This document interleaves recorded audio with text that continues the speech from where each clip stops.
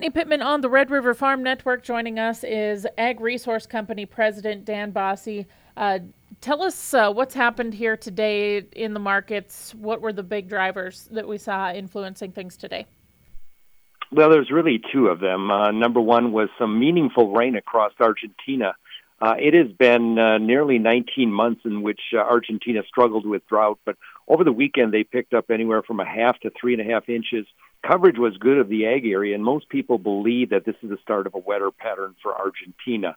That kind of weighed on values, and then we had crude oil prices relax and be down about $2.30 a barrel. Combined, that gave us pressure in soybean oil and soybeans, dragged down corn. The wheat market did finish mixed, but again, it was a soybean oilseed type of day. Able to talk on the livestock end of things. What was happening there? I mean, cattle really plummeted today. Yeah, no, cattle took it on the nose. The cattle on feed report of last week indicated that indeed there's more cattle ahead of us, that feedlots had holding back supply and the promise of higher prices down the road. And with that in mind, placements were up, marketings were down. Fed supplies are going to be more abundant as we look into the first of the year. And at a record high price in cash cattle, the market fell sharply. The February futures contract settled limit down 675 a hundredweight at 180.97. So very bearish from the cattle on feed report that just kind of fed into technical and fund related selling.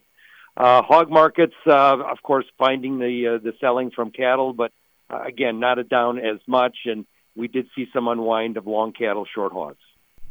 And what will we be watching next here? Anything from outside markets we need to be keeping an eye on? I think really the wars, if you will, both of them will be of great importance, especially for the energy markets going forward. That'll flow into the bio crops of corn and soybean oil down the road. Whether or not the Israeli war expands outside of Gaza will be very key. And many hedge funds are also watching the value of the U.S. dollar, which is starting to weaken. Of course, there's been a lot of talk about the U.S. issuing nearly $7 trillion of additional debt, and that additional debt, of course, would be more dollars in the marketplace, and that would give pressure to the greenback. So those are the things that everyone's watching on a longer-term perspective.